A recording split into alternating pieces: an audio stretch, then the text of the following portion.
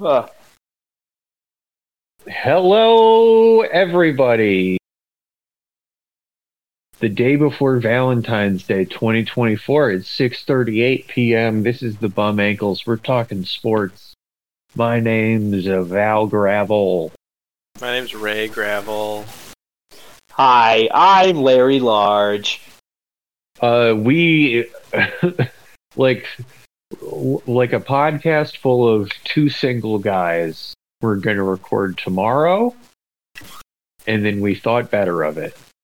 So we're coming to you tonight, and we've got so much to talk about, but I actually wanted to start with something because it's not going to be related to anything else we're going to talk to, and I just wanted to get it out of the way and move on, because it was bananas, and you guys didn't watch it. So on last Thursday,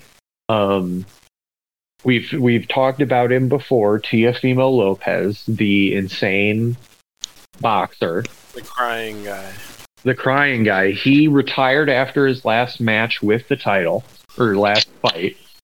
And then he came out of retirement like a month later and scheduled this fight. And so he had the gimmick. It was in Vegas. It was in Vegas the same week as the Super Bowl, so there was a lot of crossover in the crowd. And the gimmick for the match was he was the showman. Right. He's a showman. That was the whole idea, is he was the showman.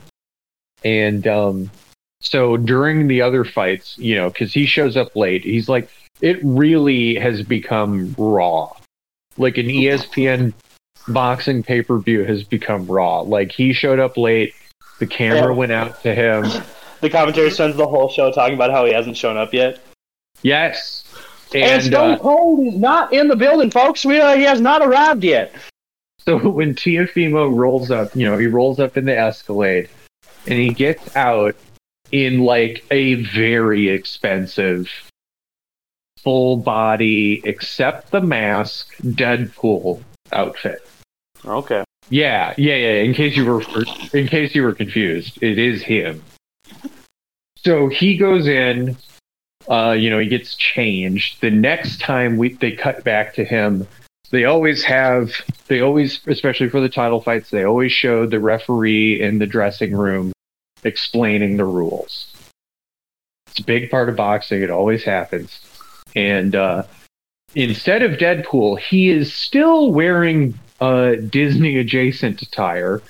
He was wearing a red kimono from Disneyland. No, from like Disneyland, Japan. Oh, okay. And so it like has Mickeys and Minnies and Goofy in like gold leaf on it. Awesome. Oh, wow. And again, a grown man that's about to go like beat someone up. And then kick your ass. That wasn't like even Rodman maneuver. Yeah, we've got one more costume change because you will not. So finally, the first guy comes out very normal, like some rapper is rapping. He goes in the ring. That's very standard. Then Teofimo comes out. And it's people from Vegas, it's stilt walkers, it's sword swallowers, it's people like doing that weird handstand bend over thing. Yeah, Yeah. Doing like unicyclists. The hereditary maneuver. Yeah. And literally it's going and I was just gonna say that. The circus is in town. The circus is in town. And then, so they're all out, and then there's like coming out of the tunnel, too. And then from the bum bum bum song, it transitions to, and I only know this because of they talked about it once on Chapo Trap House. They start playing like the big song from the Hugh Jackman P.T. Barnum musical. Okay. Okay. The Greatest Showman. Yeah, yeah, the song from The Greatest Showman. And then he comes out dressed as P.T. Barnum. And, like, he likes musicals, I guess. Hell yeah. So then the match proceeds. It went 12. Like, it went to the scorecards. A lot of times they say if it goes to scorecards, like, the safest way to go is, like, who looks worse. And Teofimo, like, very clearly had lost the match. Okay? Like, he'd won a few rounds, but, like, the biggest blow he hit all night was, like, a headbutt. So, like, it didn't count. Like, the other guy is just a better boxer and just could get away from him no matter what. And he won by decision, which was like, to the extent that, like, other boxers were tweeting, like, this is insane. And so they say his name, he starts weeping. Right? The crowd's booing loud. They're not happy. Bullshit. And then, so they gave him the mic, and he said something I've never seen someone who's crying say before in my life, which was, "You can suck a dick, no homo." No homo. So I guess a trans woman's dick. Yeah, so then he goes on this rant, and it's like 10 minutes long, and the ins and it's like, it was all, there's like 3 threads that he would bounce between, and one was that, like, no one is actually booing him. 2 was that, like, there's no one in the world left for him to chant, like, no worthy opponents left. 3 was the weirdest one, which was he kept going back to saying there are no races, and that he wants to bring the world together into, like, a single world religion, and Minutes? and lead us to, like, enlightenment. And they literally, There are no races. no, we're all human. Yeah, we're all human. one species. Which The is funny Undertaker because- does not see color. Color. Exactly. And for context, he kind of when he retired, it was kind of because, and we talked about this on the show, he went on ESPN and said they were fixing fights against him because they like black people more. Oh. So that's, that's to going from that within a year to saying there are no races is a big step. Yeah, I suppose. So the guy interviewing him physically just tries to walk away. Like, it's going so long, and he, like, grabs him and brings him back. And the only line I wrote down verbatim, because I share it with you, is, and I'm quoting, "It's like they said when they built the pyramids, united we stand, divided we fall." That is what they said during the Yeah. pyramid. I remember that. I remember when they said that. I remember when Abraham Lincoln said, And that's our boxing mental health update. "This man is not well. This man's not well at all. These are not good people." Wow, that's all over the place. That's crazy. Well, that's why I wanted to talk about it, because it was, like, really, I was watching with my friend, and we rewound it. Because we were, like, talking about how it was bullshit, and then we kind of started hearing what he was saying, and we were like, what? Wait a minute.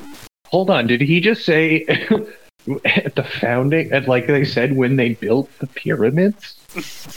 I'm so confused about the Greatest Showman aspect of it. Well, he thought it must, was cool. he must just like it. Because I he likes Disney stuff. And is that a Disney movie? I don't think so. I mean, maybe. If I don't. Who knows? Everything's wondered, affiliated with each other now. Yeah, because Deadpool is Disney. So I wondered Yeah. if he comes out with Disney stuff all the time. So like I don't know.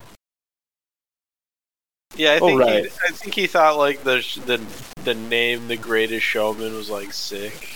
Sure. That's one of my favorite things is in that trailer when he tells the bearded lady, he's like, "They don't understand you now, but in 100 years they will."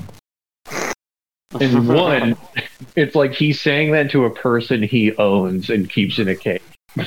Oh yeah, it does not it They'll does not go into the great detail of everything that's going on with old PT.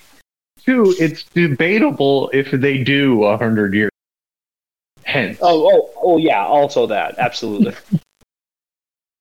Anyway, let's talk about the Minnesota Timberwolves, the number one team in the league. Number one defense. We're going all the way. We're never losing another game. Defense wins championships. Oh my god! So I only really did do some background this episode, but I only really did the Clippers win and the Bucks win because I forget. Did we have another game between that and the last time we recorded? Oh, we've been recording in like 2 weeks. But well, I guess I was thinking about it as post trade deadline.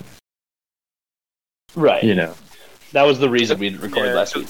We haven't talked about Monte Morris yet. Right? Because Count of Monte Assisto.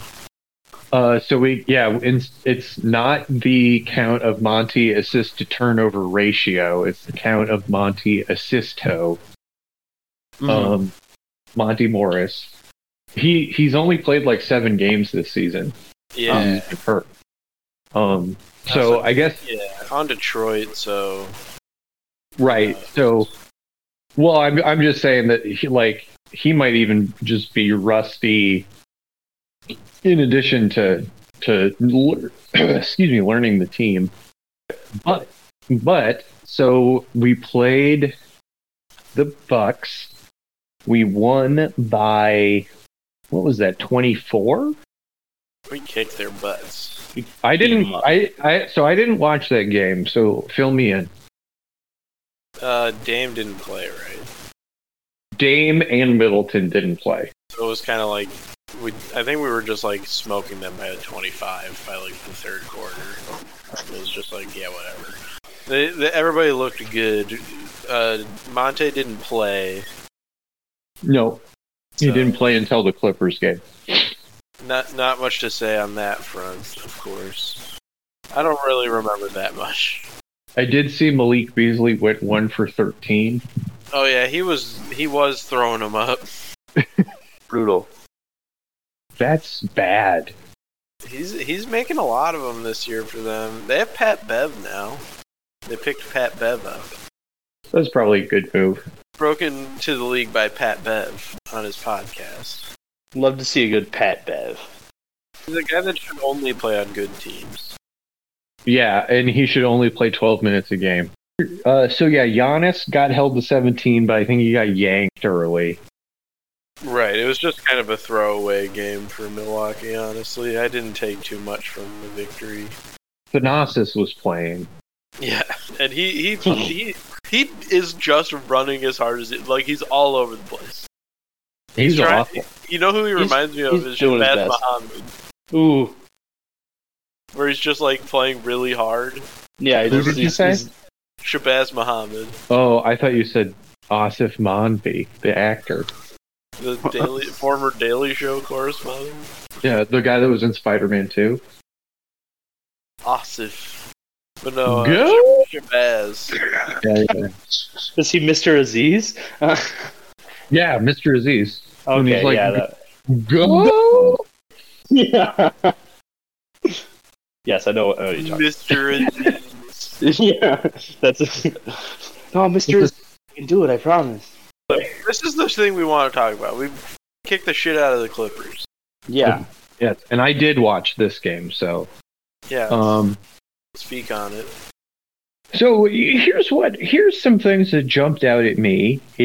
I feel like during the beginning of the year when Jayden wasn't playing as well, people would like post his stat lines, and they'd be like 11 points, and that was it. Yeah, he never gets rebounds. And they were like, "This is unacceptable." And the irony is that is his exact stat line from last night, and he had a great game. He didn't play very much, right? I don't. Well, like, how many minutes did he get? I guess a lot of guys because we were they pulled a lot of guys early. The minutes aren't exactly.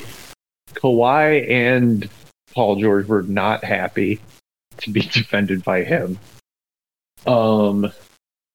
Rudy, because the last time we beat the Clippers, they were like, "Oh, just wait till we have Zubats back." Yeah, they need Zubats. And he like immediately fouled out. Like, he was pretty much done. He was done pretty quick. But this is also an indicator of how far we've come with Rudy.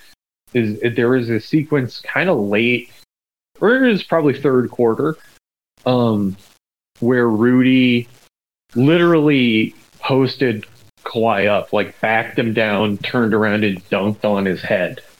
And I was like, "Too short, out of my way, bitch."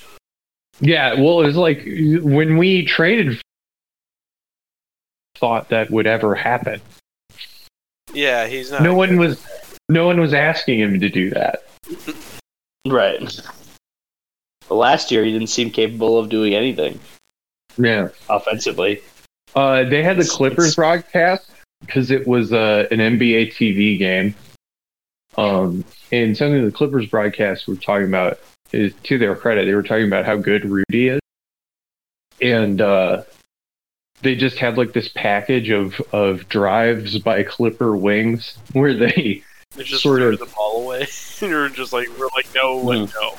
Yeah, they get to the free throw line and just go, God damn it, and just pass it out. Just because he's there. Mm-hmm.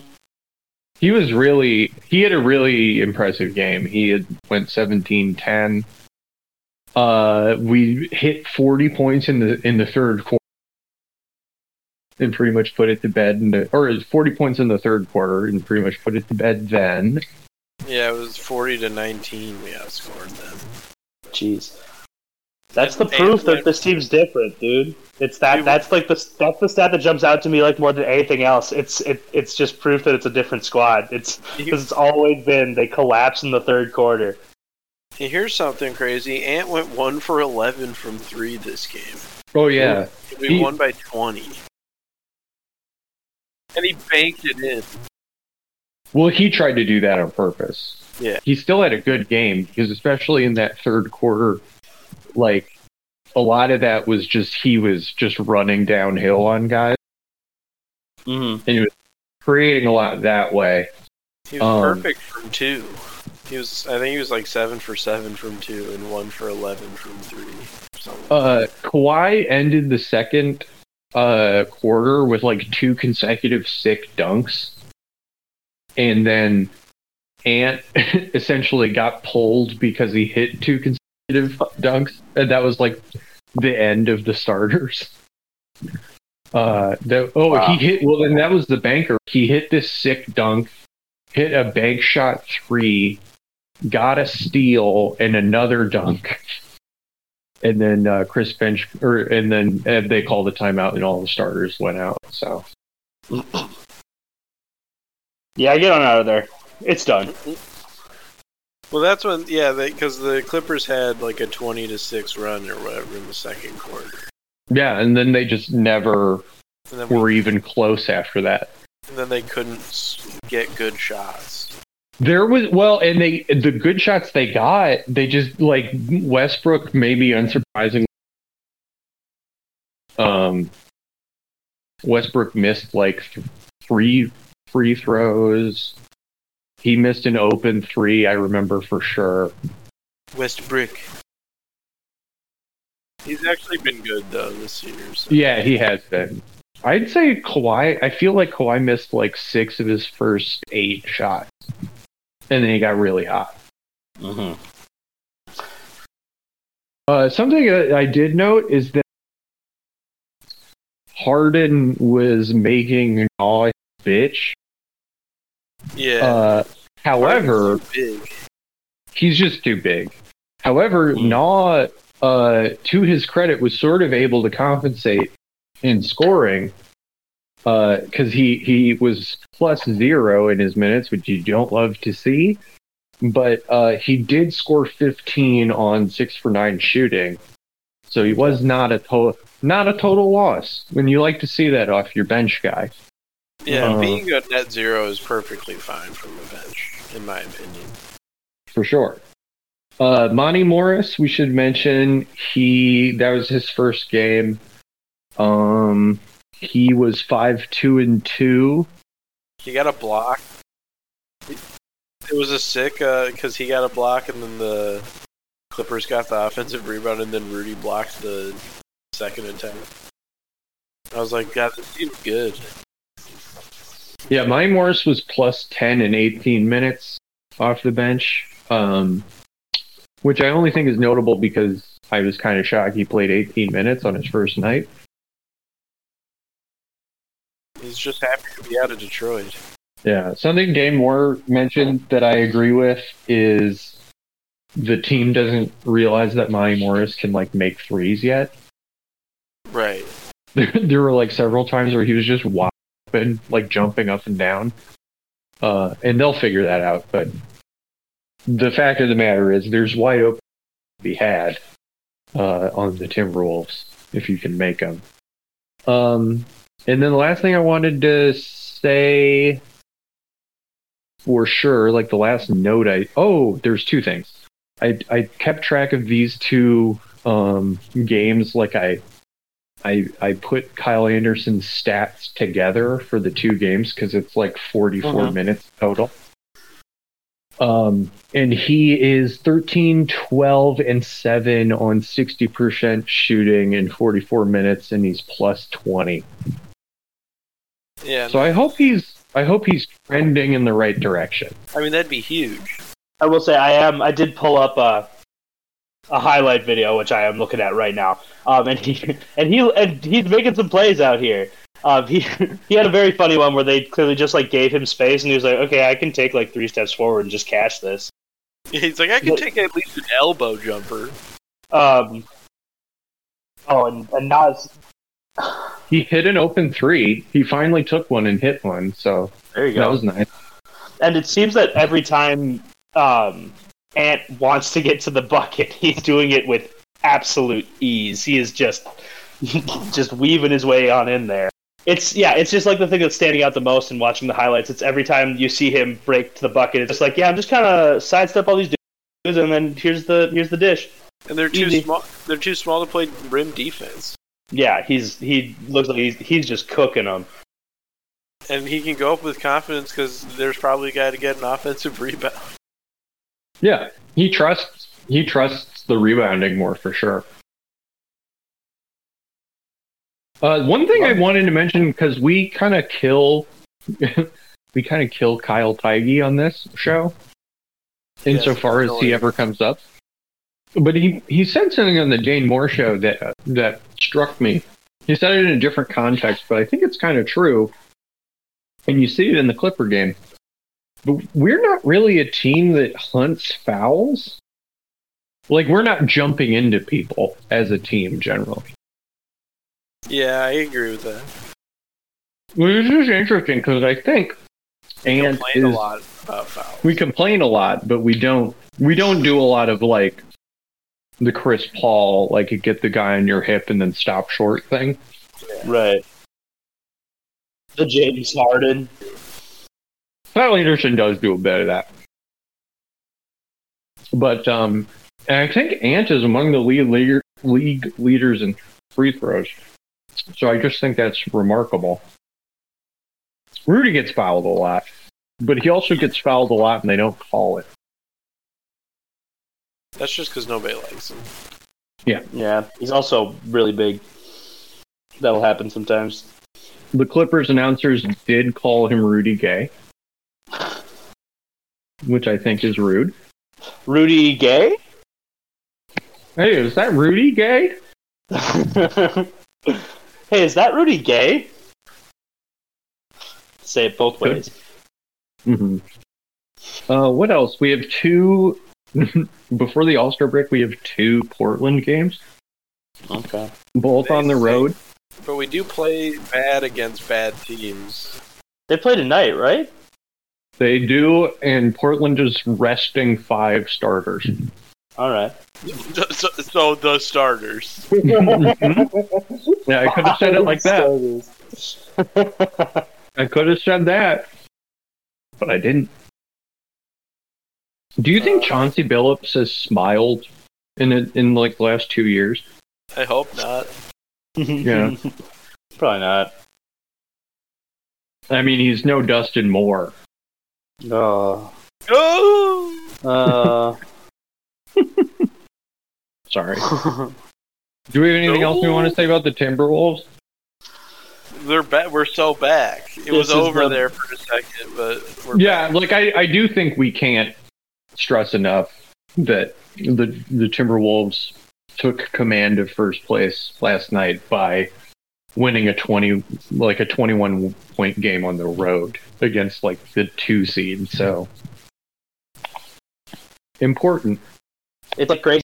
It's being able to just sit here and like look forward to the rest of the season. Mm-hmm. And like I can't wait till we get near the end of the season when we're getting near playoff time. I'm just like, oh, give it to me now. I can't. It's gonna be exciting. I wonder like what thing. I feel like there's going to be something in the second half, at least like on a league level, that'll happen that we won't expect. But it is interesting because it just kind of feels like, especially in the West, that there's the 4 good teams, and then there's like 4 okay teams, and then there's just like garbage. We're at a weird point where we don't have like dominant franchises, at least not right now. It's weird to look and see. It's like the Wolves and the Thunder and the Clippers and the Nuggets. Yeah, as these top 4 teams in the West. David Stern is rolling over in his grave. Yeah. And I watched a Celtics game, the end of one. I think before the one that was before the Super Bowl. Mm-hmm. And again, they're like the best team in the league, and they did win that game. They won a Heat game. They won a game in Miami by like 3 when the Heat didn't start Jimmy. Terry Rozier and Caleb Martin left in the second inning or second quarter. But like literally, we're facing bottom 7 guys on the Heat rotation and won by 3, and we're like, yeah, the Celtics lost to the Lakers at home with no LeBron or AD.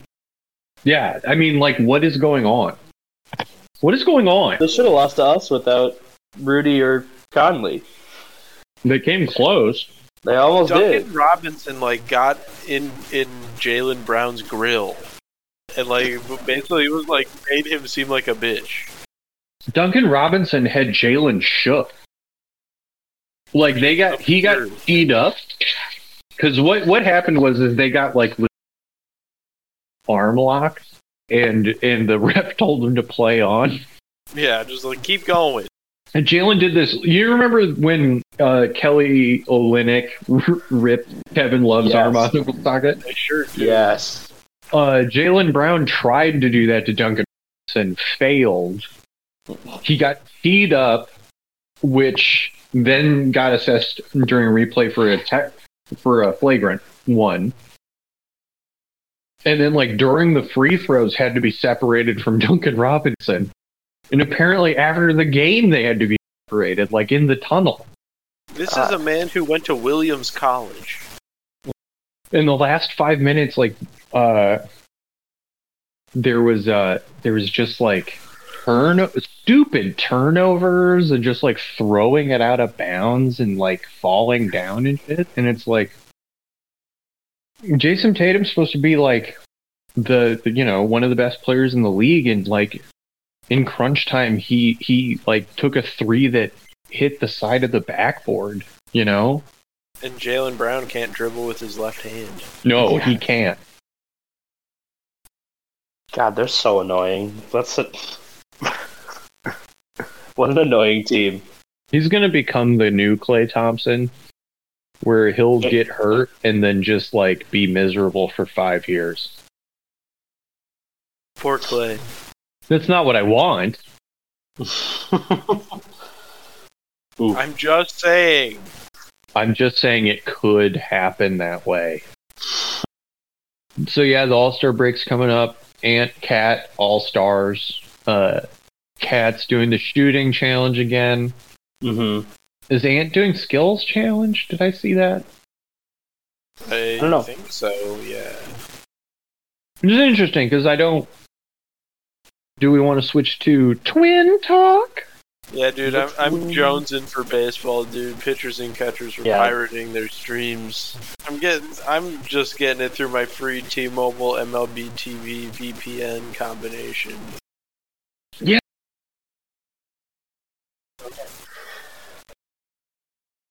It sucks. I wish I didn't have to do it. Right. I was hopeful that maybe we wouldn't have to do this. In a real country, we wouldn't do this. What? I have so many questions about ways that they could do this. I don't know why there's not more of an option on MLB.com or MLB TV. Why isn't there an option to have your local team? I think because they're legally not allowed to. That's so... God, it's so dumb. I think Tim Walz should invoke eminent domain and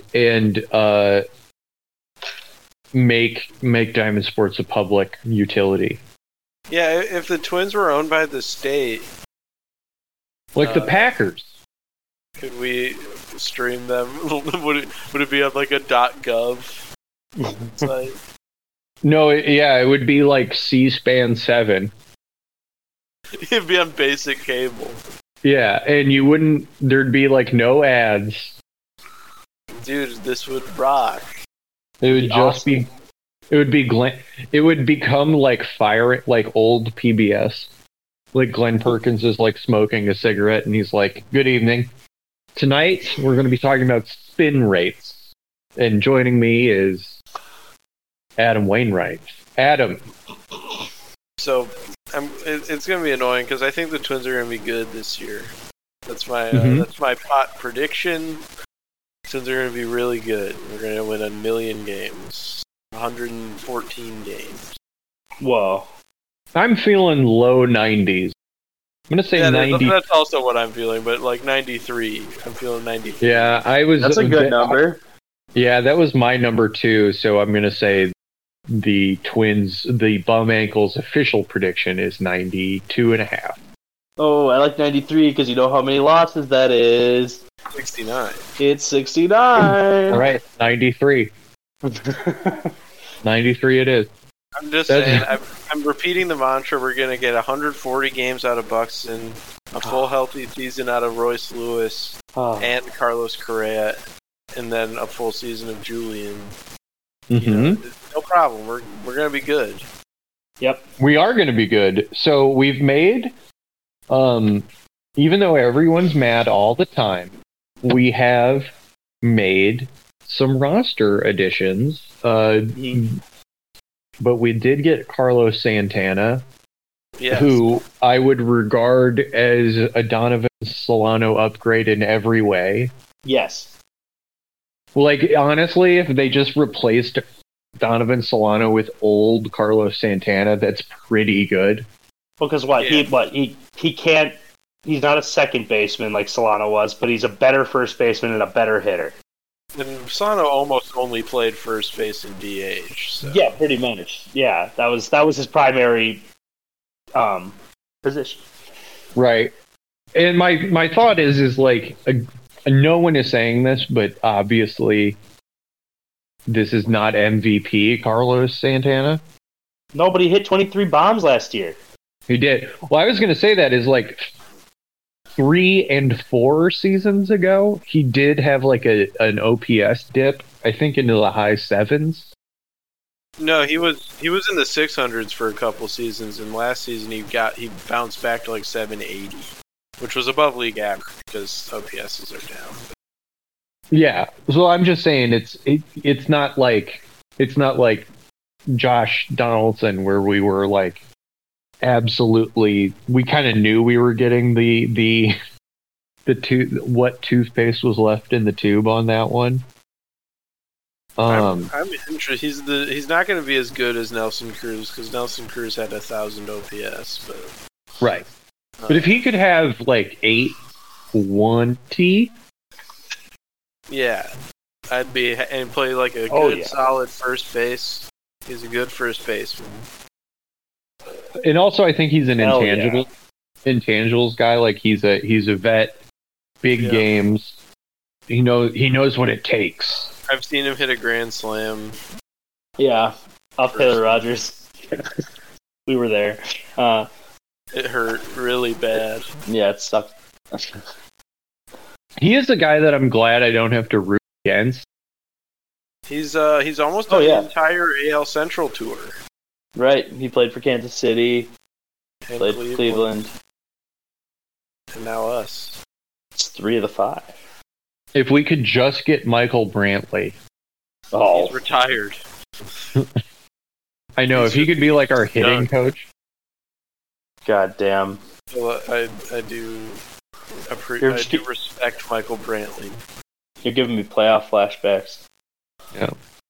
To him hitting a bomb in game 4? Yeah, just like annoying as shit.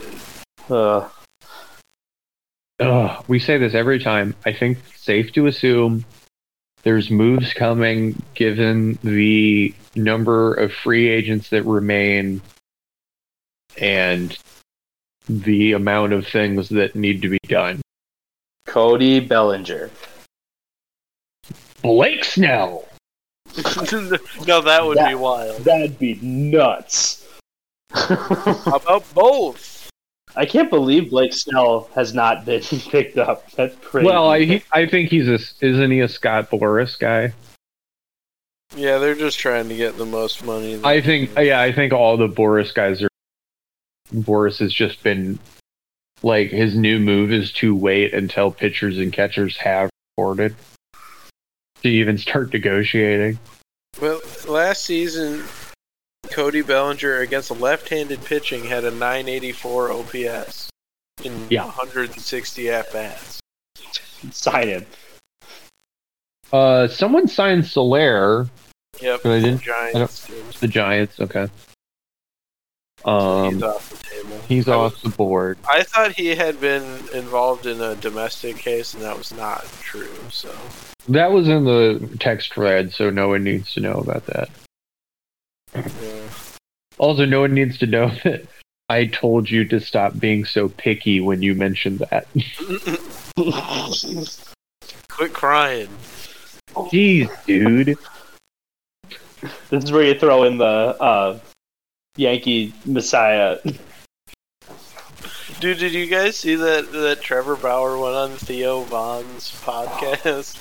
Yeah, no, I sent that to my Theo Von fan friend, and I was like, pretty cool.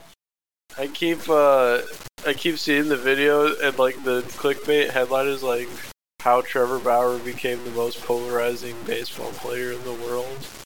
And I was like, by like punching out an unconscious woman. And look, he's a good baseball pitcher. And he seems like a big dickhead. And I don't like him.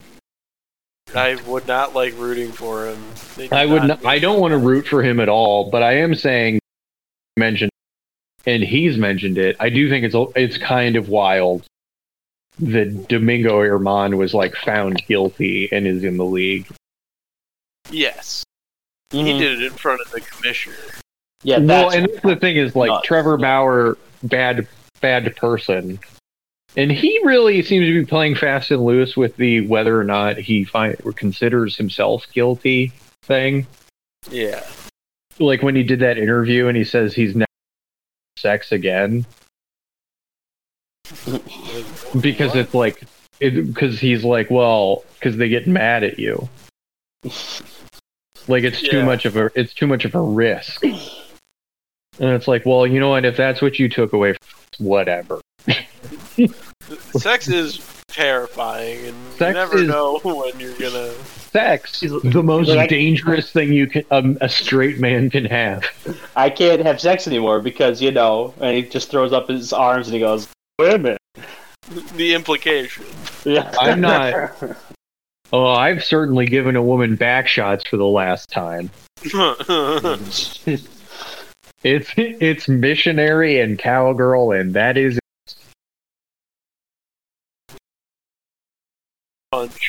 You know who he said that to?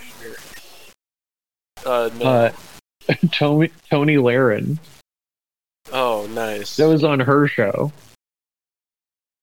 I'm surprised he hasn't done Tucker yet. The Tuck. Did I hear someone say that the bullpen is now ranked number 1 by some metric? We are projected to be number 1 in the AL. How did we do that? I don't know who any of these guys are. Well, so we still have Duran. That's a big He's part. good. We have Brock Stewart.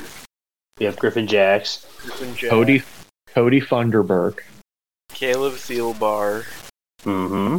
And then, then the guys we traded for are Steven Okert. That's the guy we just got for Nick Gordon. Via Condios, bad man. Yep. Fun for the Twins, though. Liked him as a Twin. Oh, and apparently is like the world's nicest guy. Got COVID really bad.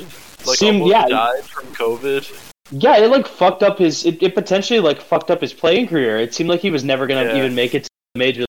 So I mean, he went on a hell of a journey to get to where he's at. So I wish him well. I was at his major league debut. It gave him he got not irritable he got Crohn's disease from COVID. He had really bad digestive problems. I think before COVID, but then COVID fucked that up worse. And boy, I know a couple people with Crohn's disease, and it does seem like it lessens your enjoyment of life. Oh, so the other guys. I was thinking, so Steven Okert, he, the last 3 seasons, he has, the same, innings pitched and ERA as Thielbar, and is a left-handed pitcher. So okay. I assume if he pitches as he has pitched, that's another good lefty in the bullpen, who has pretty neutral splits as well. You like to see that? So, then there's Jay Jackson. He's he's 36 or 37. He was with the Blue Jays last year, and he was good, but he only pitched 38 innings. But he pitched in Japan a couple years ago. So that's kind of fun. Mm-hmm. Who's Topa, who we got for Polanco. Yeah, a 2.6 ERA or whatever. There's one more guy, I think. Or maybe it was just those 4. We mentioned Brock Stewart, of course. Yeah. We've got a lot of guys that have pitched well specifically last season. Recently. So that's why the projections are so good. It's not a sure thing that they'll be in the best.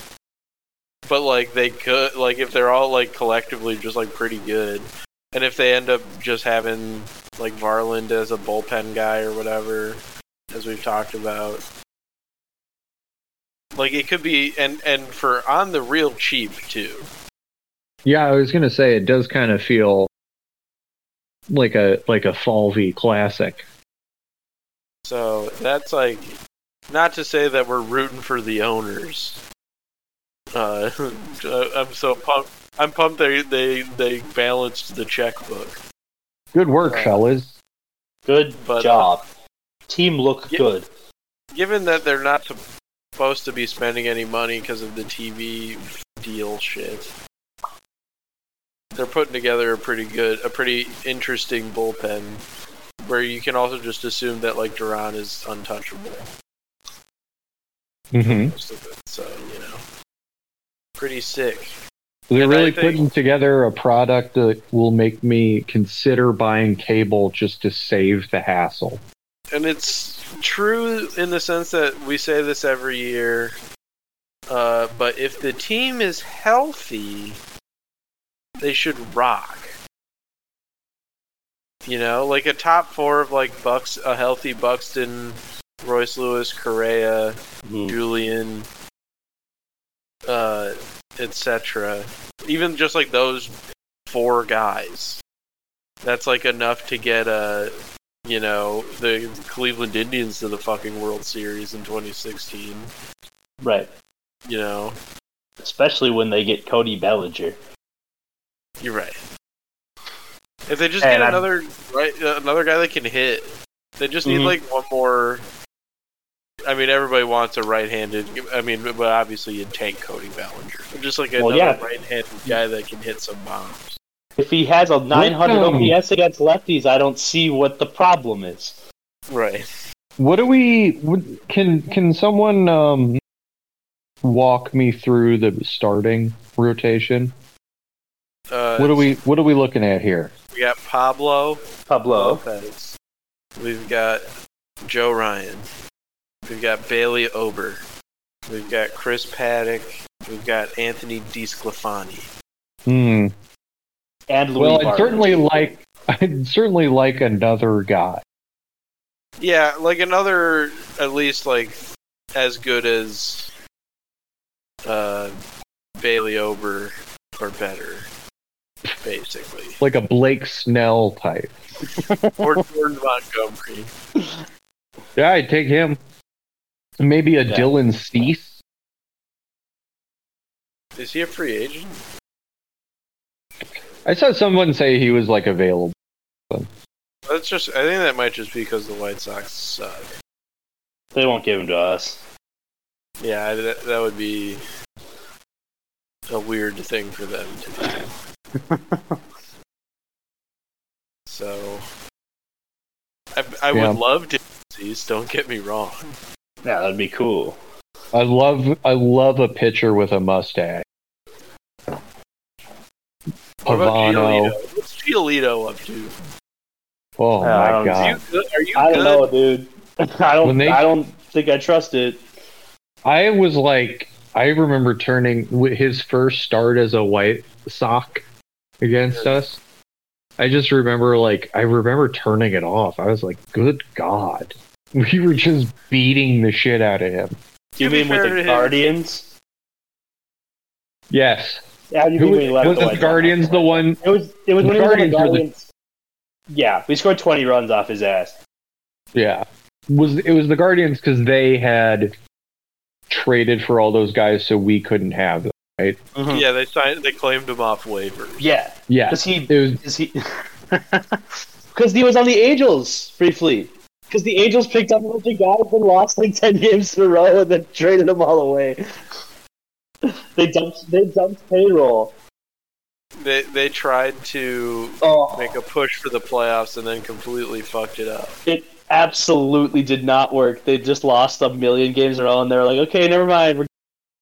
And then Shohei Ohtani tore his UCL or whatever. Oh. Did you see the Mets? The former Mets GM got a lifetime ban? Yeah, for like faking injuries and shit. Yes, sir. Goodbye. Well, he must have really fucked up because everyone does that. Right. You know what I mean? Sure. Well, should we touch on the Super Bowl before we get to wrestling? Yeah, sure. Yeah, the superb owl. Oh, was there a sports ball on? Oh my god. Yeah, it was the highest rated television program in history, yes. Yeah, they beat MASH. Wow. And it was all to see that ad where Mark Wahlberg's like, this guy's the real Jesus. And then the guy's like, oh, obviously I'm not the real Jesus, but let's spend some time with him now. Yeah, it was like a prayers app or something. Yeah, Hallow, the prayers app. It's like Peloton for praying. Like they have celebrity prayers. Right. Which is weird because this is like a very Protestant concept to me, and Mark Wahlberg's an Irish Catholic. There's no accounting for taste. He's a weird guy, and he does like to make money. Absolutely. More than Wahlburgers. Yeah, very weird. The number 3 for the Chiefs. Number 4. Number 4. 3 for they won. Mahomes. 3 for Mahomes, and then they beat the Vikings in Super Bowl 5. Yes. Just wiping it from memory, it's fine. Yeah. Well, I don't remember it. No. So I did sort of. I never root for someone to get another Super Bowl victory, really. Mm-hmm. So I was rooting for San Fran myself, but I only saw the second half and to watch. Yeah, so I forgot that it was just on terrestrial TV, so I didn't watch like most of the first half. Uh-huh. And then I was like, oh, I can just watch it upstairs. I forgot that the Super Bowl is nationally televised. I sure did. And is easily accessible. Did you see the halftime show? I did see the halftime. I saw all of it. What did you think? Of the halftime show? Yeah. We're starting with the halftime show. I rarely have opinions on the halftime show, to be honest, and this was kind of the same. Where I'm kind of like, okay, I watched it. I'm not a huge Usher guy. Usher, yeah. You felt up Alicia Keys. Yeah. I was pumped to see Lil Jon and Ludacris. Yeah. Who's that little guy? The little bald guy. Oh, I don't know. I heard somebody talking about it though. People were like, "Oh, nice, he's there." Well, it's like I recognize Lil Jon and Lucas, but not that guy. I like that they did like a couple bars of "Turn Down for What." It's like a transition. That famous Usher song. Yeah, they just had like Lil Jon just do "Turn Down for What." I was sort of struck by how many of Usher's songs don't sound very good at the Super Bowl. He was he was doing some crooning for some reason. Well, yeah, it's like Confessions Part 2 is like a song to like make out laying down to. Yeah, there was like the disclaimer at the beginning about how this might like ruin some relationships. He got married too that day, Usher. Yeah. He also like kind of felt up. I already mentioned he felt up Alicia Keys. Yeah. I just saw that screenshot a lot. I was very happy for Alicia Keys. I'd have to kill him. I was very excited that Alicia Keys is broke on her first note. Yeah, that's honestly, like, I know Usher has more hits than that, but they should have just done just all the way through. Yeah. Because like that's like the only hype up song he's got. That was kind of my thing. I was like trying to wonder what bangers he had. Well, this is the thing is like when they if they call the Rolling Stones know exactly what they're supposed to play. Mm-hmm. You know, they're gonna play Jumpin' Jack Flash. They're gonna play Street Fightin' Man. Start Me Up. Yeah, Start Me Up will probably start the show. Little Red Rooster. They're gonna play 10 seconds of Fool to Cry. Everybody just says that. Everybody just talks about the Prince one. Well, the Prince one is the best. I mean, it's really not. It was fucking raining. Close. How can you compete? The U2 one after 9/11, people really like, but I don't remember it. Black Eyed Peas is an all-time bad performance. Oh, yeah. that one sucked. The Weeknd one, people hated. Yeah, that was bizarre. Oh yeah, where he was in a maze. Wasn't it? That was the COVID Super Bowl though, so they tried something. Yeah, because they couldn't have a million people out there with him. That Dr. Dre one was actually pretty good. Yeah. That one was sick. Yeah, and last year's with Rihanna was good. Yeah, well, then that's the thing is Rihanna's got 10 songs that are just going to make the whole crowd pop. Yeah, that's what we were saying when we were watching it. We were like, well, she's perfect for this. Like, nobody should complain about that. And you know what else about Rihanna is, like, we've come to a point where she's, like, relatively underexposed. Yeah, she's not, like, at her peak. Well, she's, like, not on TMZ all the time. Mm-hmm. You know what I mean? There's a little more mystique than Taylor Swift, who now I'm more convinced than ever is a Scientologist, because even though I was sleeping for it, apparently there was a big Scientology ad. Ice Spice had an upside down cross and was doing stuff with it, so she's... Well, that is actually not what I noticed about Ice Spice. I noticed that Ice Spice and Taylor Swift are friends now because of the Adam Friedland podcast. Yeah, there's because of Maddie Healy. They both fucked Maddie Healy. Like right after each other. So good for Maddie. I should also say that the one joke that got Maddie Healy in a ton of trouble for laughing at was when Nick Mullins said Ice Spice, what is she, the Inuit Spice Girl? And now she and Taylor Swift are Eskimo sisters because of Maddie. Good for all of them. Allegedly, because I still kind of think Taylor doesn't have sex with anyone. You don't think that she's letting Travis Kelce eat it up? Maybe? Letting it rip. I just kind of can't imagine her ever having sex with, like, a sexual thought. She's had a lot of boyfriends. Is she in the Barbie movie? No, she's not. Oh. Well, she should be, because she is what I think. I don't think she is. I didn't see it. I haven't seen it either. I did. There are like a lot of cameos. I'm trying to think now. I don't think so.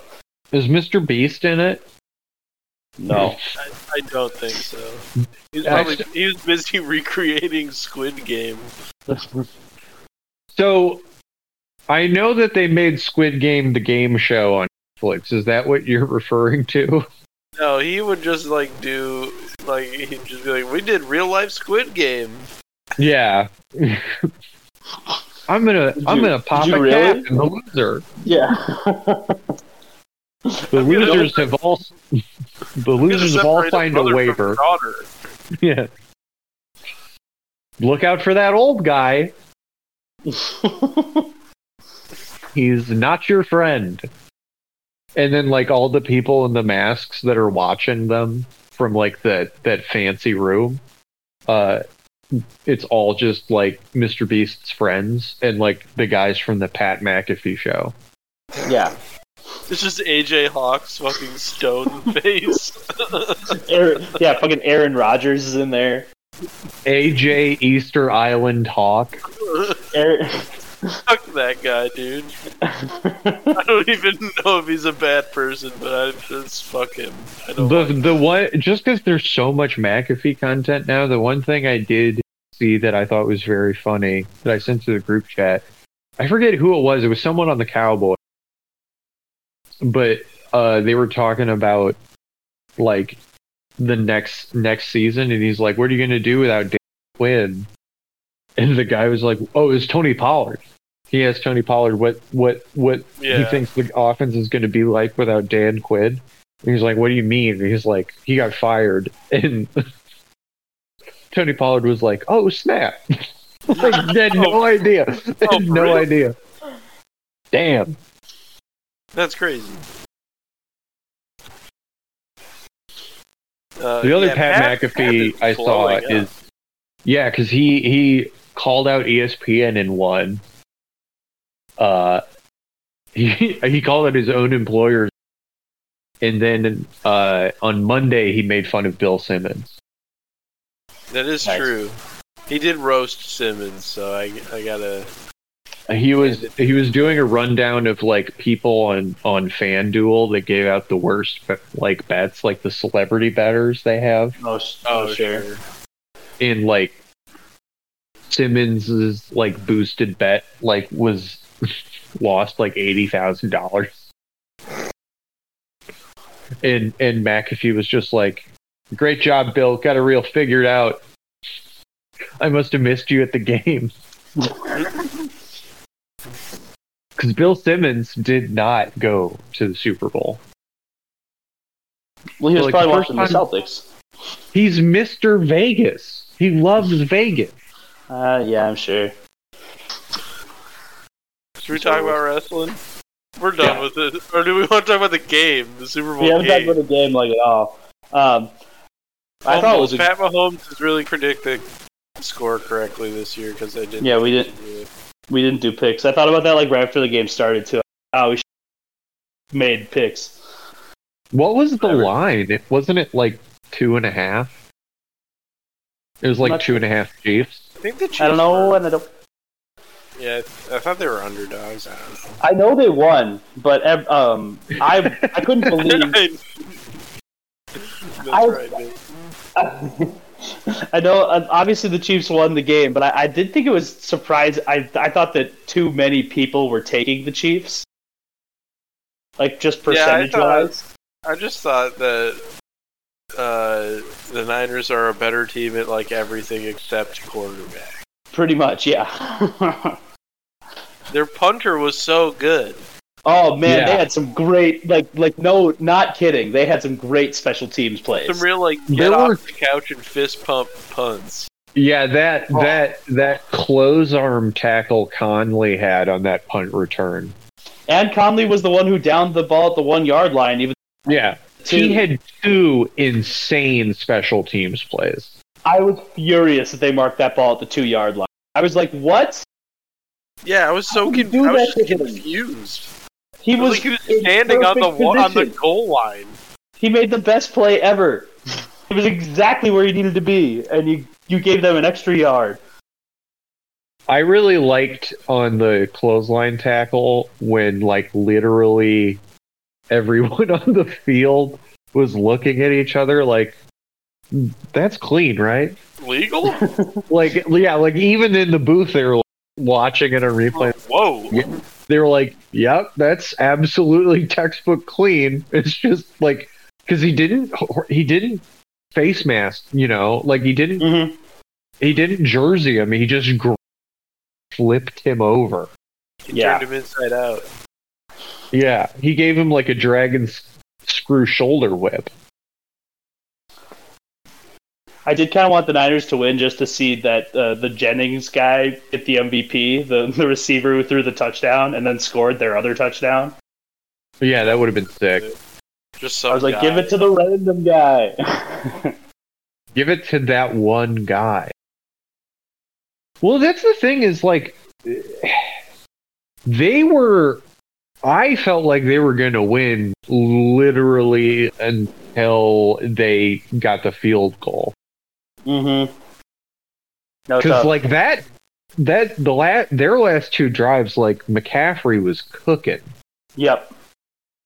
What a beast. And then it just kind of sputtered out. And when they didn't get the touchdown, I was like, well. And to think of it all years for the Chiefs to win, this did not seem like the year. Yep. It's people have said this a million times. It's the best defense he's ever played with. But boy, it was a messy skills position room. Definitely. Well, that's the thing. Like Kadarius Toney, like no fundamentals. I don't know if I've ever seen anyone with fewer fundamentals. Can't catch.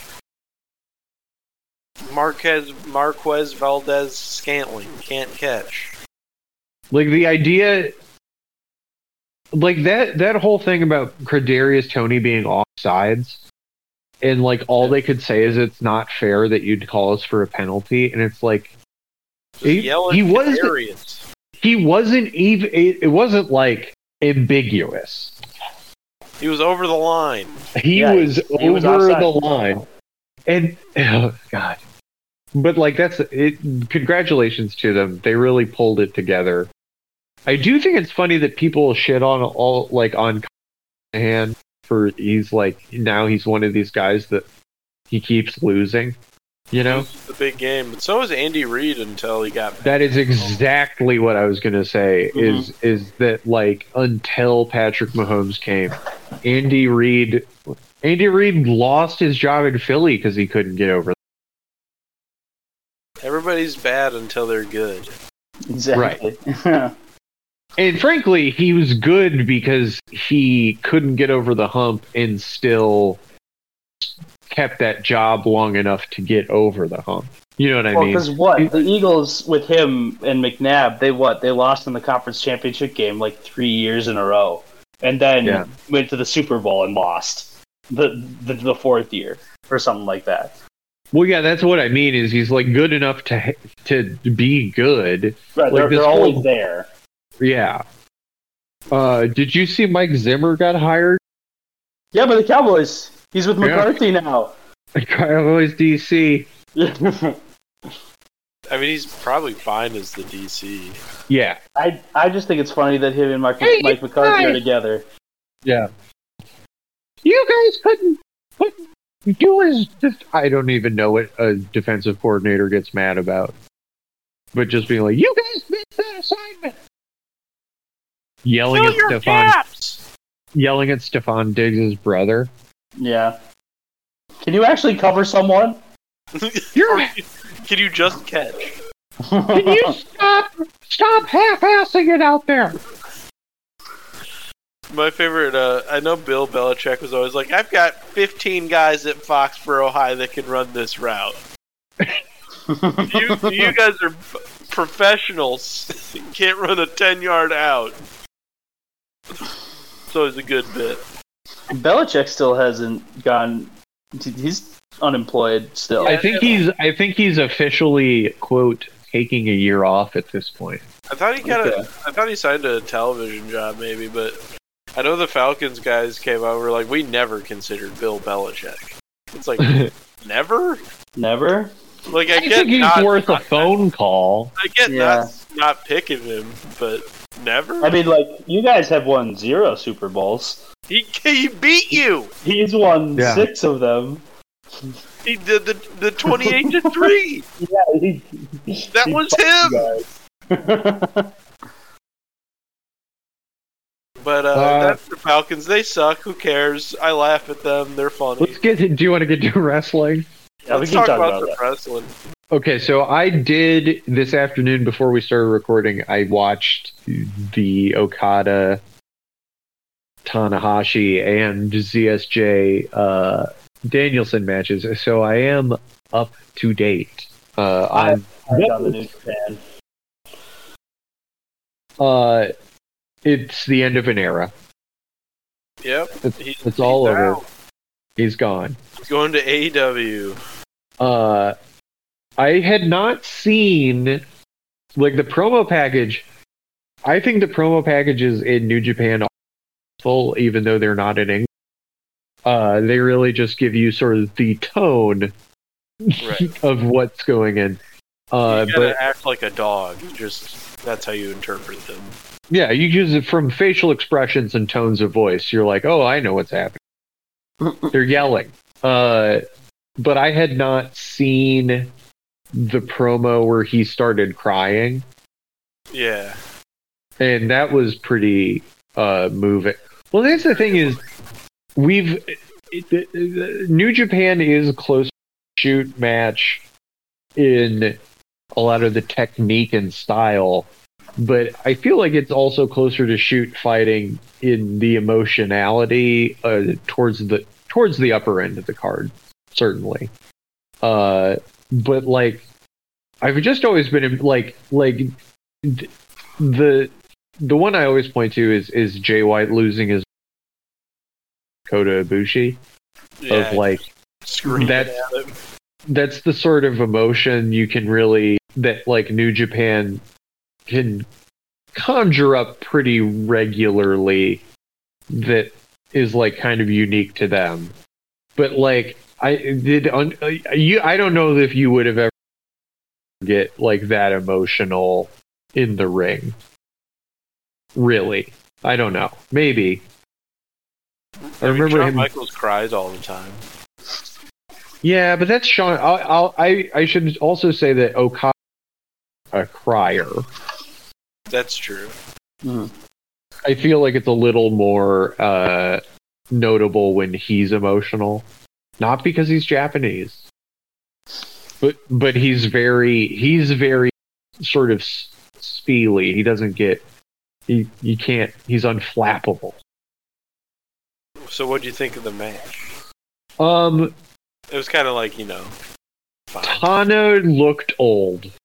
Yes, he does look old. And it was, like they weren't stars in the Tokyo Dome either. It was just, Osaka, Okada, Tanahashi. Right. It was a pretty regular, mostly crowd carried match, which was what you expected. Oh, they were hot. It was a really good crowd. Yeah, they were really excited for it. It's fine. It's the last one. Right. It's now. Not I know, but it's not better than any. But I will cop to having gotten emotional. Just a little misty. I got a misty twice. When he paused before going up the ladder to get in the ring on his entrance, because he looked emotional on his walk in, and then he took a long minute to gather himself before getting in the ring. I got a little misty there, and then I got a little misty when he kissed the turnbuckle when he climbed up on it. And then I got a little misty when he bowed to the audience and then knelt and kissed the ring. Yes. And you know what? He loves he loves it. And the thing is something again, I don't have a lot to say about the match, qua match. It was whatever. Yeah. But the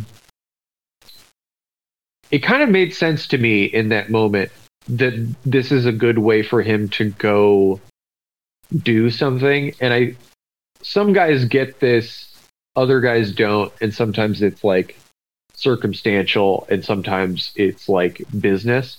A lot of WWE guys, they're old. Kevin Nash did not get this sort of send off. You know what I mean? The thing is he's kind of going he didn't do it like LeBron. He's sort of going out on top. There's goodwill. It felt good. It felt you saw how much it meant to him that he was leaving. And but it made sense. It felt it does kind of feel, it's like when what's his name? the guy with the Back to the Future gimmick. Kushida. Yeah. It felt like when Kushida went to NXT, when it's like this guy literally like doesn't have anything left to do. Yeah. Yeah. And he's Like like this 5'4". Well, and like part of that, Kushida could never become a heavyweight, and he like held every reign record at his weight, so it was kind of like, yeah, just go try something, man. But the thing is like, what record has Okada not, like, what hasn't Okada done? He even got the 6-man belts. Yeah. He's like had every belt in the company. He's the longest reigning champ. He's 6 stars in the Tokyo Dome. You know, like, the only thing he has left to do is like go somewhere else. Yeah, see what he can I don't do. hold it against him at all. No. Yeah, it's a real Alexander wept for there were no more lands to conquer thing. Like he's the great. I don't know if he's the greatest to ever do it, but in terms of resume, certainly, yeah, he's clearly, they built him as one of the great New Japan champs of all time, and I think it, if not in work rate, definitely in storytelling, worked for me. It felt like a Tana Tana closing a chapter on his career too. Sure. He outlasted him. Yeah, but also like, they hugged. You know, like it feels like we're becoming a New Japan feels like it's getting newer. Yeah, we're hitting a new thing now. A new era. Naito is like one of the. He's the last kind of guy. He was like one of the last OGs still there. God, why am I blanking on so many names right now? Well, it feels like Shingo's pretty old. Yeah, but Shingo's only been around since like 2019. No, I agree, but I'm saying like he doesn't have many years at this level left. No, they gotta put him in the main belts. Let's go. Yeah, they've got a lot. You know, Sonata's a very transitional figure, just in terms of like age. They gotta get a CSJ Shingo heavyweight championship feud. Oh, that'd be sick. Let's go. Oh. See it? We can use this as a transition into ZSJ and Danielson, which absolutely rocked. Yep. I was gonna get to that. Shit out of each other. Those were some snug headbutts, as they say. Yeah, the headbutts were. I was just like, is Danielson okay, bro? Like, every time I see him take head trauma, I'm just like, seizure? Was it ZSJ that like had him in some sort of lock? Like, I think it was him, where like some of the most ruthless elbows to the dome. Like, I mean, yeah, they were just getting after it, man. These guys are really fucking good at their jobs, and they're incredible. I haven't watched this match. I can't wait to. Their first match and the one they had in AEW was incredible. I like this one more. So I can't wait to watch. But I'm a sucker for Japan, so yeah. I just think like the Japanese fans are like so much more into the holds and shit. Yeah. So like I think for these two guys especially, it's like just a better crowd. What was Ospreay's last match? Was that massive tag match? The cage match. The cage match. I haven't watched that one. I don't think he's got another match. Like Okada does have another match, but yeah, but it's not going to be the Tana match. So yeah, that was the match. Yeah. Exactly. So I think he's done. People really like that cage match. I didn't actually watch it. I just watched the singles match. I decided to play. I decided to play Sekiro Shadows Die Twice instead of watching the cage match. So, who's it? Who's in it?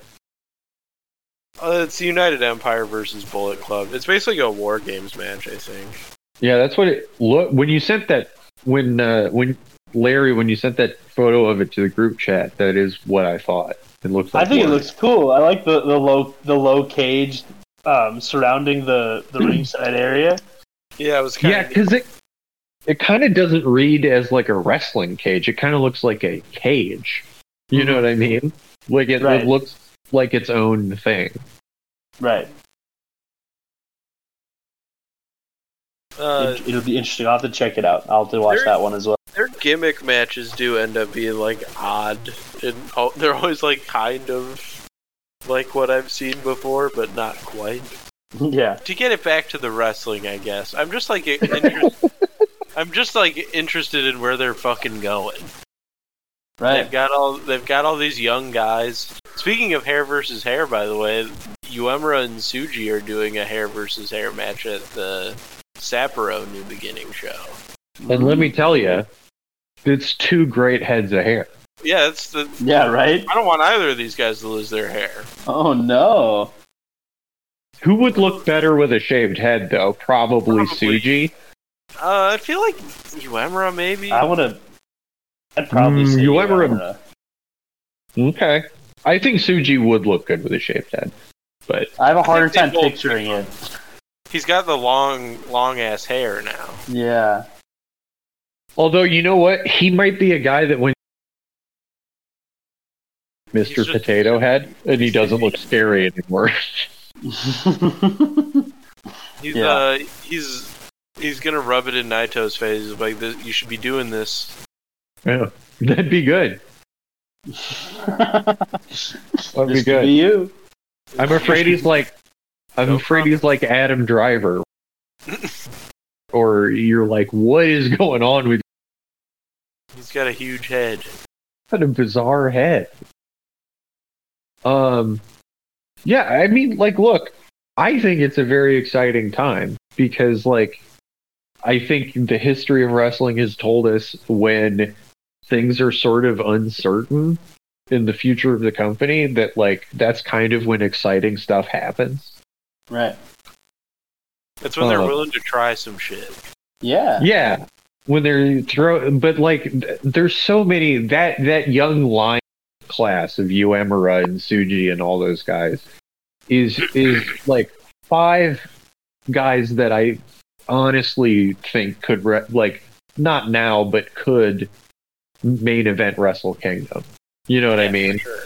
And they all got kind of developmentally behind from COVID, so they're all coming into their own now. Right.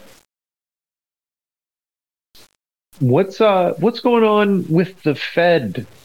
What is going on is everything is going on. We are building to WrestleMania. We are also building to Elimination Chamber sooner, but we're more focused on the long game with WrestleMania here. The road. They held a big ol' special, super big press conference in Las Vegas. That was just more of like I don't know. It wasn't a press conference. It was an event where they had a bunch of stars come out and say, "Yeah, WrestleMania," and then they did a big angle at the end. Because Roman Reigns came out and he was basically like, "Cody Rhodes, you took too long. You don't get to make your choice." Even though Cody won the Rumble, and then he stepped aside and let The Rock take his spot, which people weren't into. No, people were pissed. And then Roman came out and he basically said that Cody took too long and that it's not his choice to make anymore, and Roman's going to make the choice himself. He said he's choosing to pick to fight The Rock. Rock came out. They high five, clasped hands, and The Rock started doing a PowerPoint presentation about the bloodline, which was very funny. He brought out a big old family tree And he's explained to the crowd why they're all little babies. He called them the Cody crybabies. Yeah, he's mad at them. They're babies. Yeah. And Cody came out and he said this is bullshit, and he challenged Roman. The Rock what did he say? He said Cody was like, I think he called him a nobody, just like your dad, which made Cody pissed. Cody then said that Roman and Rock's grandfathers would both be ashamed of them, and Rock slapped him in the face. And that was pretty much it. Then there was a bit of a scuffle, and Triple H had to pull Cody away. But they're gonna do Cody and Roman again, the rematch. Try to get it right this time. We'll see. Will the story finish? Will the story finish? I sure hope so. But it's such a strange phrase. Finish the story, Cody. Finish the story. Well, and in the Xbox store, they keep promoting the new game, and the slogan is "Finish your story." Finish your story. Yeah. And it's all about like, the never mind. He's not going to. When they were like, never mind. Yes, he is. Maybe. We tricked Chapter you. 2. But yeah, so now it's kind of up in the air of what else is happening. They're doing Cody and Roman. They seem to be teasing a tag match of Roman and Rock versus Cody and Seth Rollins. Because Seth was also up there because he's the other world champion. He's the world heavyweight champion. The Rock slapped Cody. Did we say that? Yeah, I said that. Okay. And everyone swore a bunch too. There's all this. There's a bunch of swearing, bleeping. They're serious. But Seth cut a really good promo on Raw last. Came out, basically told Cody that he had his back. He said he'd be his shield. So there was your reference. He's like, I know Roman Reigns better than anyone. He made him part of who he is today. That monster. Yeah, he hit him in the back with a chair. So that's kind of the big rumor right now is that they do that tag match night 1 and then I guess both title matches on night 2, which is kind of crazy, but I'm into it, honestly. I don't know if I don't love the idea of not giving any of the women the main event again on night 1. Yeah, for the third year in a row. I feel like they should probably do that instead. But if they're doing that, if they're doing the tag match though, couldn't you just have that be the semi-main? They could, but they won't. It's got The Rock in it, and all of those guys. Yeah. I'm not saying you're wrong, and that I think I think that's the right choice, but I highly doubt they do that match and don't put it on last. Yeah. I would love if they opened with it. Could you imagine if they opened with it? It'd take 45 minutes. Well, yeah, they're gonna. Yeah, why not? It's fun to take forever. Exactly. Let Bayley and Io main event. Or Rhea and Becky.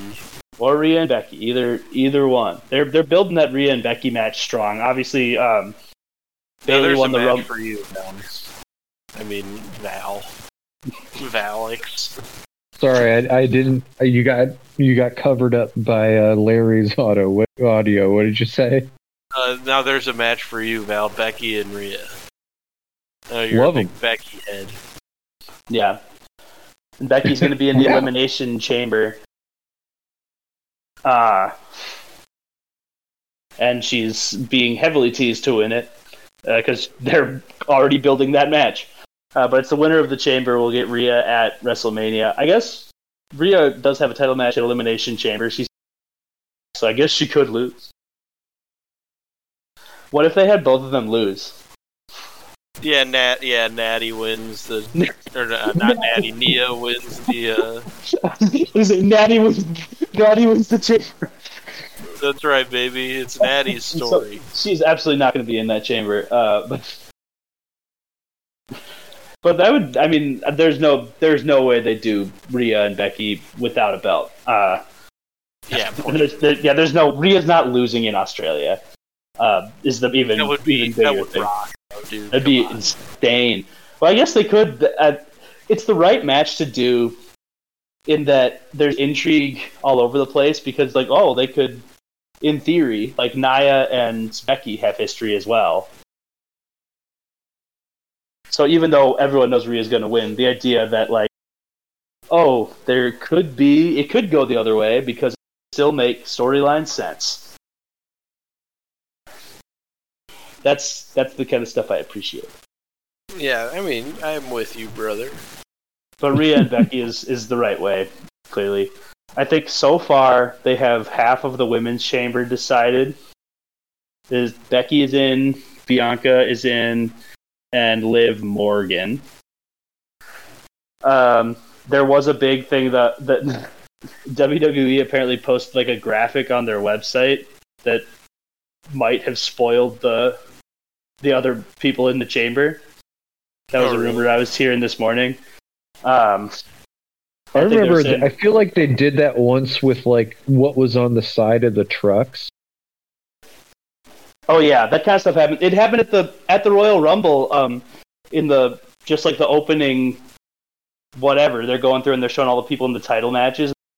Pre-show shot of Randy Orton just out in the arena, and you can see in the background they're testing out the Titantrons, and they just show Roxanne Perez's Titantron, and it's like, oh well, spoiled the surprise of that one. She's going to be in the Rumble. No, like that kind of stuff. But if those rumors are true, I believe the other three members of the chamber are going to be Jade, Tiffany Stratton, and Naomi. Which that sounds like a pretty good crew to me. I'd love to see Tiffy do a prettiest moonsault ever off one of those chambers. Let's do this shit. Let's go. And on the men's Basically, side, all the people in the Rumble that we liked. Oh yeah, like the last few is the ones who could win.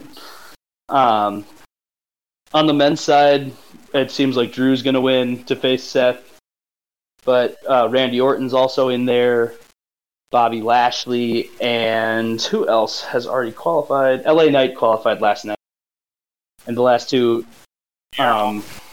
matches for that, are Logan Paul is fighting The Miz for a spot, which I assume Logan Paul will win. Let's go, Miz. Root for you, Miz. I do think they're gonna give Miz an R. Because last night on Raw, R-Truth finally got the hint that Judgment Day doesn't like him. Finally, like as he was like about to go out for his match against JD McDonough, and he tries to call the Miz. And he's like, Miz, they're gonna get me. You gotta get here, Miz. Miz, you gotta help me out. Yeah, he's like, Judgment Day, they're gonna beat the shit out of me. And then DIY came and saved him, and he was like, I can't believe I got saved by D. Because R-Truth is the best. Everybody likes this guy. But anyway, I assume Logan Paul will beat The Miz to qualify, and Kevin Owens will beat Dominic Mysterio. Then Logan will face whoever pins him in the chamber, which I bet will be either Kevin Owens or LA Knight. Whichever one of them pins him will probably fight him at WrestleMania for the U.S. title. I mean, it seems like you got this all figured out. That's what I think. It was one of the. It's either they go with. I mean, it's something for LA Knight to do, or they could do a rematch with Kevin Owens and have him just beat Logan Paul this time. Not punch him with brass knuckles. They should just get DQ'd again. Or they do a no DQ match. No, I think they should be like, no, I'm like fine getting DQ'd. it's fun. Then I can just keep fighting him. I can just beat him up again. Don't you guys get it? I like it. That'd I'll be a take the fine. That's something that only Kevin Owens could do. I could see him doing that kind of dumb shit. And it actually being funny. If there aren't rules, it doesn't mean anything. But I'm excited to see what happens. They've done a good job building this stuff where it's like I feel like for a while there's been a clear roadmap to where they're going, but they've taken enough turns that it's like, I don't know, they could do some stuff. Yeah, I mean, it seems like they're letting Triple H cook. Yeah, right? Right, they're having some fun with it. I mean, if The Rock is going to be actually having fun out here and not just be a silly man.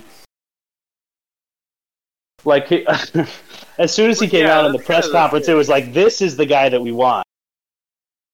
It's like, if him just, like, being around is not cool anymore. Mm-hmm. No, he needs to be the new Vince. Yeah, I think this is speaking of the way, this is the way. Yeah. He's on the board. He's an actual authority figure. This is the golden path. He's the new Vince. Presumably not a complete sex criminal. Well, unknown. Jesus. Well, there does need to be charge of NXT. Yeah, there just needs to be. You could even have a. What's his name? The WCW guy. Bischoff? Yeah, you could even have a Bischoff. Well, Triple H is kind of the Bischoff. Well, see, there you go.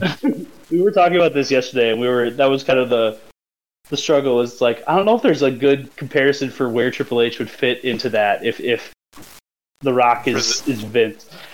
He's like there wasn't a white hat. He's like a jacked up version of Shane, but also can't wrestle like Shane did at the time. Yeah, definitely can't jump off of things. He's Mick. Yeah, Commissioner Mick. Commissioner Mick, we were thinking about going and drinking some sodas. We're gonna go get some sodas. Sodas rule. Yeah, WrestleMania, folks, and before that, the Elimination Chamber, the Chamber Elimination. Shut up. That's in a little under 2 weeks, I believe, and it's in Australia. It'll be at like 4 in the morning. It's in Perth. Perth, Australia. But I will be. Perth is the most remote city in the world. Yeah, it's like I think it's especially over like for its population, because I think it's got like 1 million people in it. Well, I meant like I think it's like it's a thing where it's like it's the longest overland drive to another city of any city. Right, it's just in the middle of nowhere. Well, not even in the middle. It's on the coast. Yeah. The west but there's coast. nothing around it. No. And it's sort of like I've heard driving there is sort of the Vegas to LA drive where everyone's just going 140 miles an hour through the desert. Very dangerous. Very dangerous. I was gonna say, is there anything else we want to talk about? Well, I was just gonna wrap that up by saying Elimination Chamber in a few weeks. It'll be at 4 in the morning. I will be up to watch it live. I'll probably record a live react, because why not? Why not? So maybe we can post that on the feed. Yeah, make content out of it. When up at 4 a.m., what else is there to do? And then, yeah, in closing, I'll say that it reached my attention that my admiration of Caitlin Clark is unappreciated by some segment of Twitter. Yeah, people did not like your posting about Caitlin Clark. All I said was that I would kill her. Yeah, we know what you said. I read it. Yeah, it's so it got posted in DMs I'm in, and I got added and needed to explain what was happening. I had to do a legitimate, not me, bro. So, you know, Yeah, dude, I'm just saying. You also got called out for fucking fat shaming Lehman. Yeah, you did get roasted. I pretty much as soon as his girlfriend replied, I was like, oh no. You weren't supposed to do that. I thought no one would look at this. I wouldn't have said this. I thought everyone had us muted. I thought we were shadow banned. That was my shadow banning test. Just being like, so you can see my posts. Well, they could. You're not liking any of them, and you see them.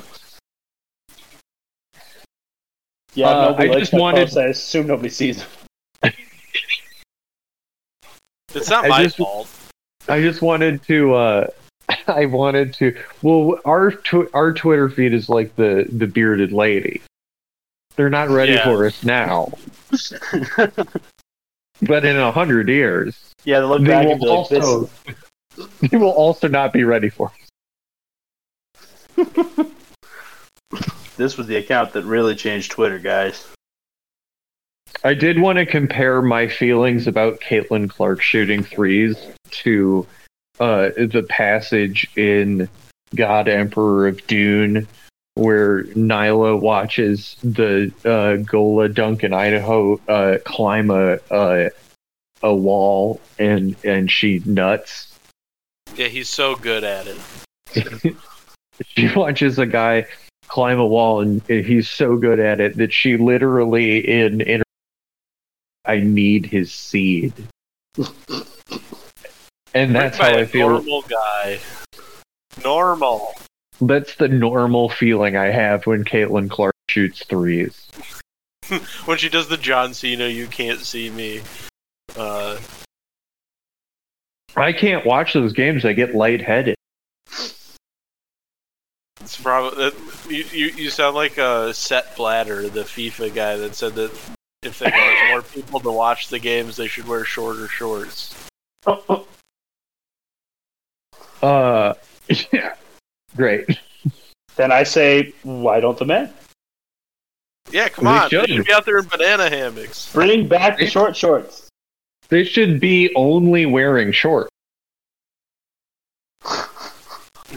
Yeah, exactly. They all try to take the shirts off anyway.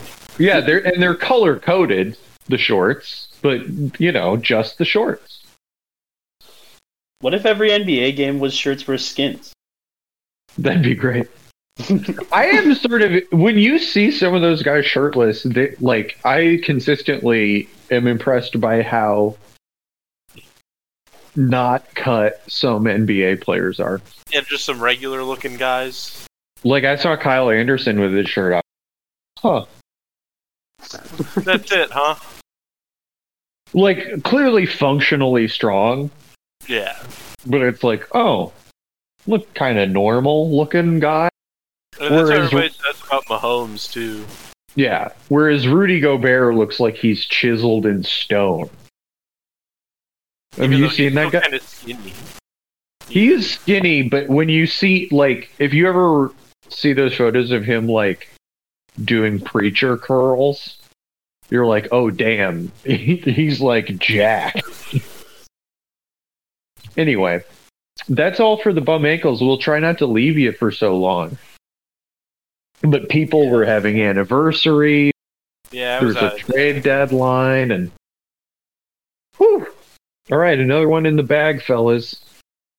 Thank you. Thank you. Tell Craig to stop. Hey, stop it, Craig.